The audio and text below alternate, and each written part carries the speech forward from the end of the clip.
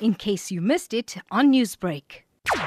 The two officials are part of the 9 officials who were arrested on Tuesday, where we are told that out of the 9, 6 of them were granted bail between 30 to 50,000 rand, and they were released on bail. The remaining 3 are here at the Specialized Commercial Crimes Court here in Durban. They're expected to apply for bail today. It's Mr. Alan Robert Abbu, who is a municipal official, as well as Sandile Ngcobo, who is a deputy head of strategy and a new development at the eThekwini municipality, as well as Hlenga Sibisi, who is a supplying chain. Now we are told that these accused are facing various charges related to fraud and corruption. It said that they had awarded illegally,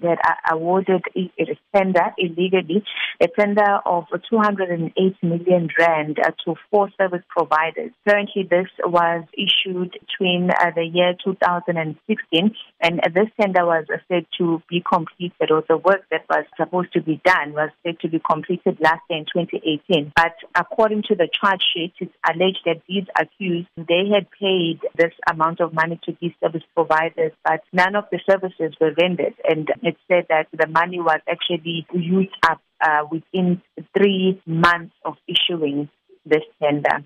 Has there been any reaction from the municipality? At this moment, Mfundo, we haven't had any comments from the municipality. Remember that this matter is still sub judice. There's still investigations that are underway.